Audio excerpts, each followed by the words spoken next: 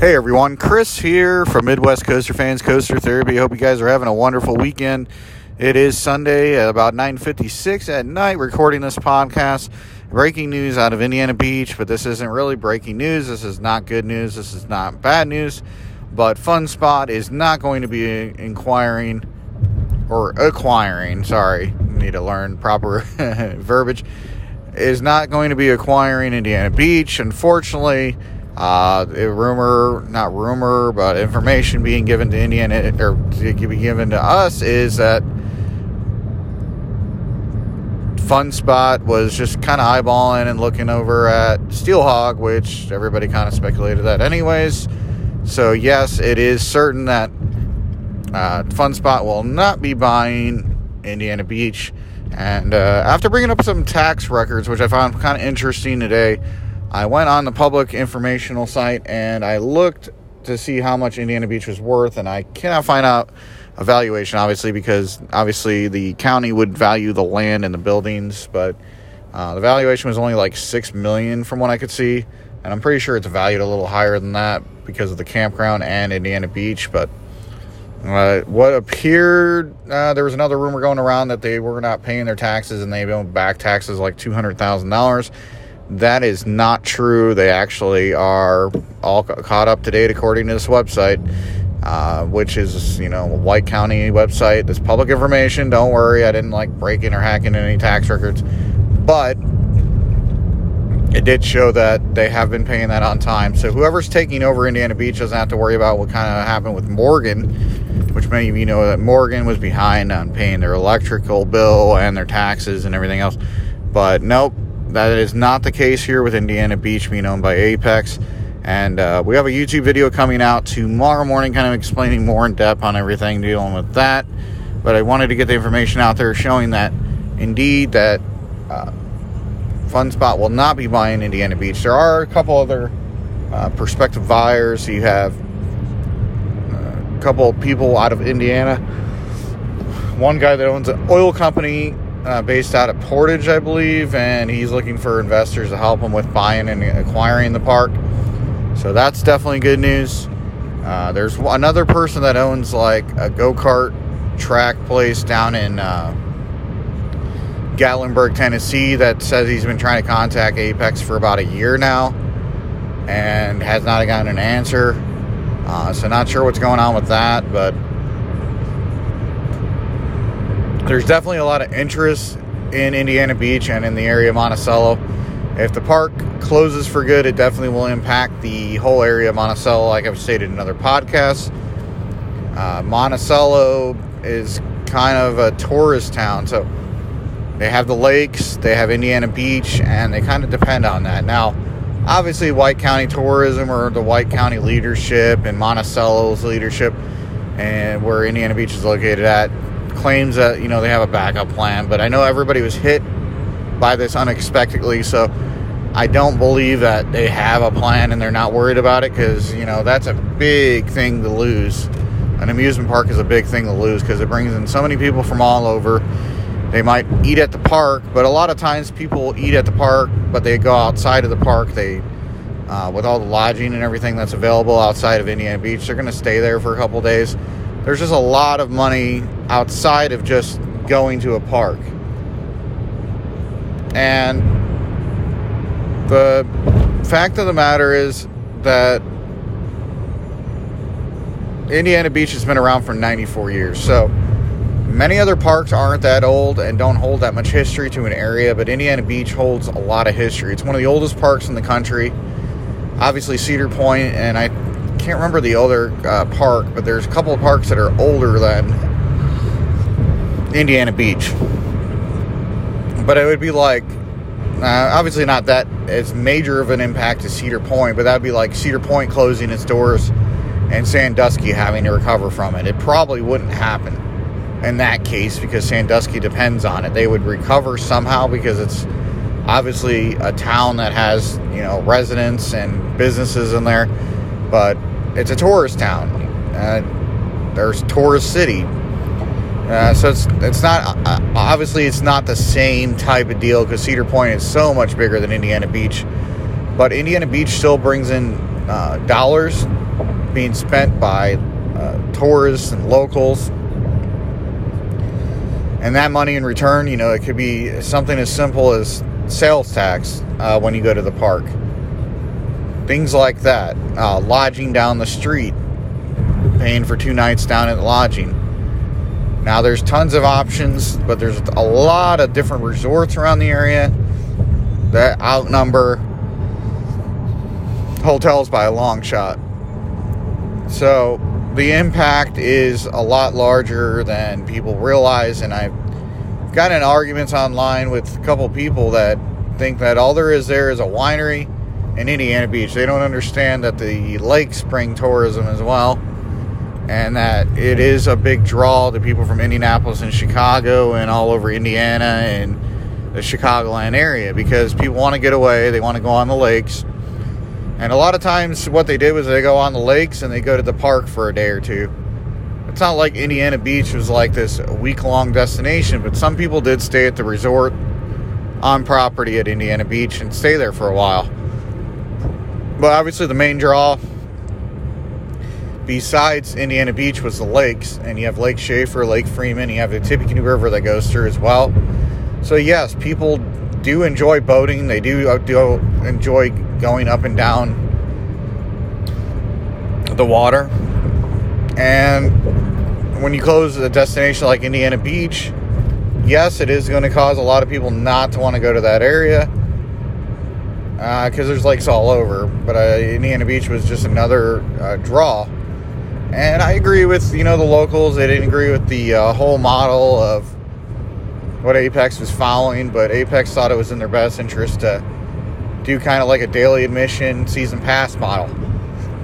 Unfortunately, like I've stated before, the park runs and operates off of kind of something similar to what Knoebels in Pennsylvania operates off of.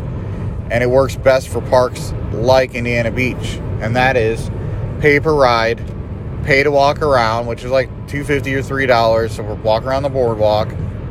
Or you buy an all-day wristband or an all-season pass. You got to give plenty of options to people with parks like this. You're going to have your people that buy the season passes that love the park. They're going to go all the time. You're going to have the people that only want to go like 2 or 3 times a year that decide, hey, I just want a boardwalk, to buy a boardwalk pass, to walk around and ride what I want to ride. If you appease to all these people, you're more than likely going to have more of a profit and more of an attendance base. And I've stated this many, many, many, many, many times before. I'm not going to get into huge details on it, but I believe wholeheartedly that what I am stating right now is true with Indiana Beach. So whoever decides to buy the park, if that, does happen, they need to listen to the locals, listen to the people who have been going to the park for years, and bring those people back by listening to what they would like. Not pricing, but just different options that should become readily available. Like I said, you give them the option of buying an all-day wristband. You give them the option of buying per ride, paying for a boardwalk pass, or buying an all-season pass. And this is the problem. We don't really know the financial state of Indiana Beach and what it was before Morgan bought it. For all we know, Spackman could have been giving it up because the park wasn't drawing as much. But I highly doubt that, because I went there the last year Spackman owned it, and the park was getting plenty of visitors in there and plenty of people at the park. It was still a really popular park, and they were adding rides and attractions every other year. So if you're making a profit, most likely you're going to add rides and attractions at a place like Indiana Beach. If you're not posting a profit, kind of like what Apex and Morgan experienced, you're more unlikely to invest in ride upgrades to the park. Now, I was told 5 years ago that most likely this scenario was going to happen with Apex, because after Al Weber passed away, really there was nobody in the company that really knew how to run a park properly. Al Weber had a plan, and Al Weber knew people in the business to help invest in places like Indiana Beach and Fantasy Island. So once he passed away unexpectedly, The people that took over the leadership of Apex, I don't believe knew what they were doing. They say they knew what they were doing, but they were running it into a value park, and Indiana Beach should never be a value park. If you want to run an amusement park like a fun center, then that's exactly what's going to happen. You're going to run it into the ground, and that's exactly what happened in Indiana Beach. What scares me is the fact that they're selling the rides off. So whoever takes control of the park before that or after that is going to be without probably a roller coaster and without a lot of flat rides. So they're going to have to invest their own money back into the park, which is fine. But I feel like Indiana Beach needs to close for one season. And a lot of people may disagree with me on this, but I believe that the park as a whole needs to close for one season. And whoever goes in there needs to tear whatever they need to tear apart, rebuild it, and give themselves plenty of time to reopen the park. Believe me, the locals will take to it. They'll be happier that somebody's taking the time and effort and not rushing into opening the place back up. Now, there is a possibility that Tiger gets bought as well, which will leave the park with only the Cornball Express, Hoosier Hurricane, and Lost Coaster Superstition Mountain. If that happens, then the park's going to be down to 3 roller coasters instead of 5, so remember that. So we need to support small parks like this, but obviously Apex owns the assets to the park. They could sell the rides, they could sell the infrastructure, and then they could sell the land as a whole, and somebody could go back in there and open it back up. Now the infrastructure is in place for Indiana Beach to, open back up, but I still feel like there's been a lot of Band-Aids poured on the park, and I feel like whoever goes in there needs to close it down and do it the right way this time. Apex kind of rushed in their opening at year 1, and then they realized how bad a shape the rides were in, and we didn't see much retracking done. The only roller coaster that I could see that really got retracking done was probably Cornball a little bit, not the whole roller coaster, and then Lost Coaster got fully retract, and the ride was smooth again. But unfortunately, we didn't see this type of investments the last 2 seasons. Hoosier Hurricane opened their 25th season with a very raggedy ride, and after the first drop, you're getting a very bad headbanger, and body banger for a wooden roller coaster, which means basically the wooden tracks and the track system are not being taken care of, and that parts of the ride or roller coaster needed to be retracted. Now, if a park properly hires the right people to retrack it, then you could retrack it in the off season as soon as the park closes. Especially for roller coasters such as Cornball and Hoosier Hurricane. They're not that long, and it shouldn't be that hard to retrack them. Now, if you get into something hugely long like, the Beast at Kings Island, obviously the retracking on that thing is going to take multiple seasons, or the Voyage down at Holiday World, it's going to take more than just one off season to retract the whole thing. But like I said, whoever goes in there needs to do what they need to do, needs to make sure that the park is going in the right direction and that everything's up and running and everybody's properly trained. The dispatches, the times and everything are up, and they need to give the park a whole new image and a whole new feeling. And I truthfully believe if somebody does that, Indiana Beach will survive for years and years to come after they get a new owner. But with that being said, let me know what you think. Comment below. You can comment on the podcast, and I'll get the messages. Like I said, email me directly, MidwestCoasterFans@gmail.com. Pretty easy email to remember. MidwestCoasterFans@gmail.com. Title it Coaster Therapy Podcast. We will get the message. We will respond back to you right away. Be sure to follow us on our social media platforms on Facebook, Instagram, Twitter, and Snapchat. Go to patreon.com/Midwest Coaster Fans to join our tier system. We're going to have some exclusive content and behind-the-scenes videos from our winter chill out at Cedar Point on there here soon. But with that being said, this is Chris signing off from Midwest Coaster Fans Coaster Therapy Podcast. Until next time, please be sure to tune in. We're going to have not better news, but we're going to have more positive news coming up in the upcoming week. dealing with how Winter Chill Out went. And also, I will be headed to Orlando, Florida in 1 week to go to Universal Studios and also possibly SeaWorld Orlando. We're not doing Disney World this time, but plan to get plenty of footage down at Universal Orlando. So if you guys have a chance to, go ahead and meet up with me.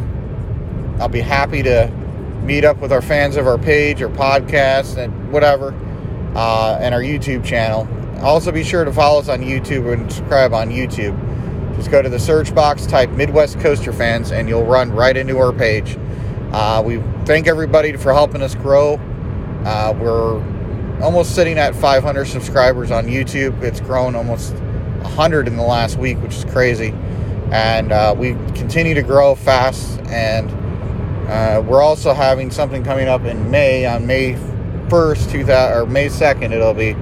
We're going to have a big 1-year anniversary event because Midwest Coaster Fans started at May 1st, 2019, so we want to do something special to commemorate that.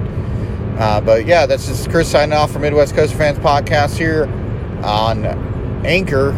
That's the name of the format, and please be sure to subscribe to our podcast so you hear future podcasts here on Midwest Coaster Fans Coaster Therapy. Thanks again for listening. Have a great one.